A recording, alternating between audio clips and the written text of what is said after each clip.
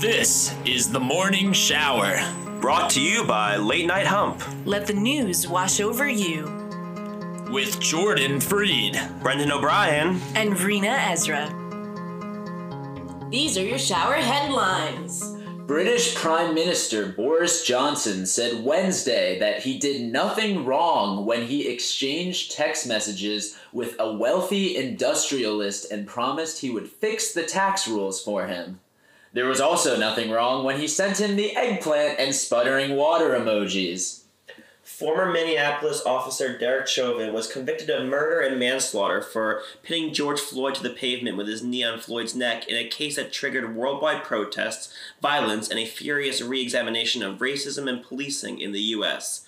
Chauvin, 45, was immediately led away with his hands cuffed behind his back and could be sent to prison for decades. We can all rejoice that the right decision was made in this historic case, as this little piggy will cry wee wee wee all the way to jail. Apple is officially launching a tile-like item tracker that will work with the company's software and services, dubbed AirTag, the small circular tag that will allow you to track items with Apple's Find My app on iOS. AirTag will be useful for tracking items like keys, wallets, and you'll be notified when you're separated from your item. AirTag is a small puck-like device that includes a built-in speaker, accelerometer, Bluetooth LE, and a user-replaceable battery, which lasts a year. But the AirTag is so small, if you lose that, is there an AirTag that tracks the other AirTag? U.S. wildlife managers have set aside vast areas across several states as habitat critical to the survival of a rare songbird that migrates each year from Central and South America to breeding grounds in Mexico and the United States. Now, if only the country cared about the humans that migrate from Central and South America to the United States.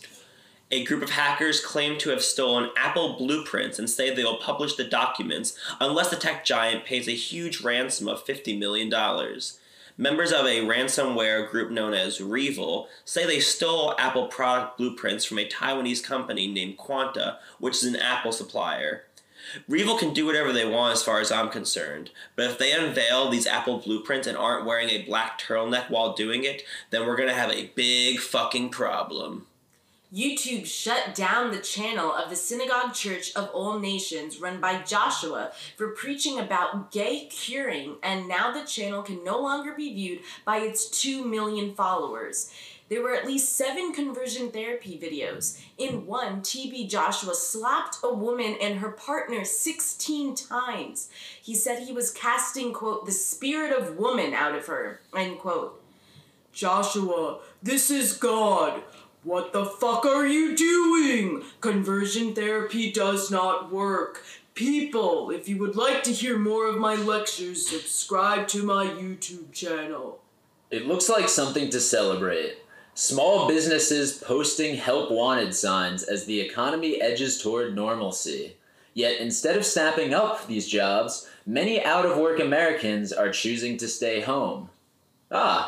It seems as though market forces are showing us that wages need to be higher.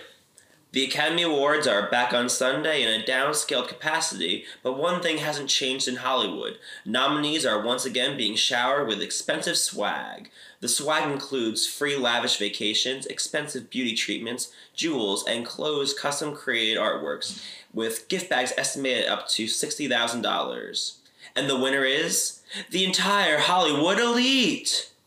A Clifton man stands accused of attacking a bicyclist with a machete in April. According to prosecutors and an affidavit for the man's arrest, authorities have not stated what may have precipitated the alleged attack. Shortly after 9 p.m. on April 7th, a Clifton man claimed a man driving a dark-colored, sporty-looking vehicle attacked him near Sheridan and Wilson Avenues with a machete, allegedly telling the victim, "I'm gonna show you how to respect," but failed to continue his own reprimand as he swung the large blade at the victim's head and neck, according to the affidavit.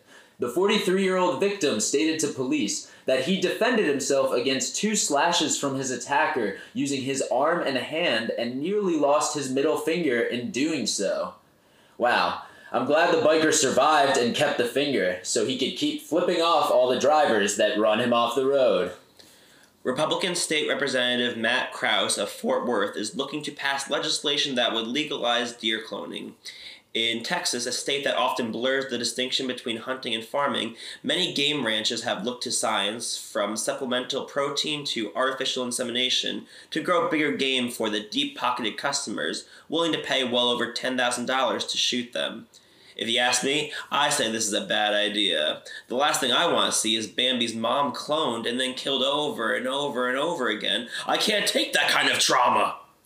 Instagram influencer Jagara Igbara will remain in the Bergen County Jail for allegedly orchestrating a kidnapping plot in North Jersey that saw one of his rivals beaten and held at knife point with a machete, a judge ruled on Monday.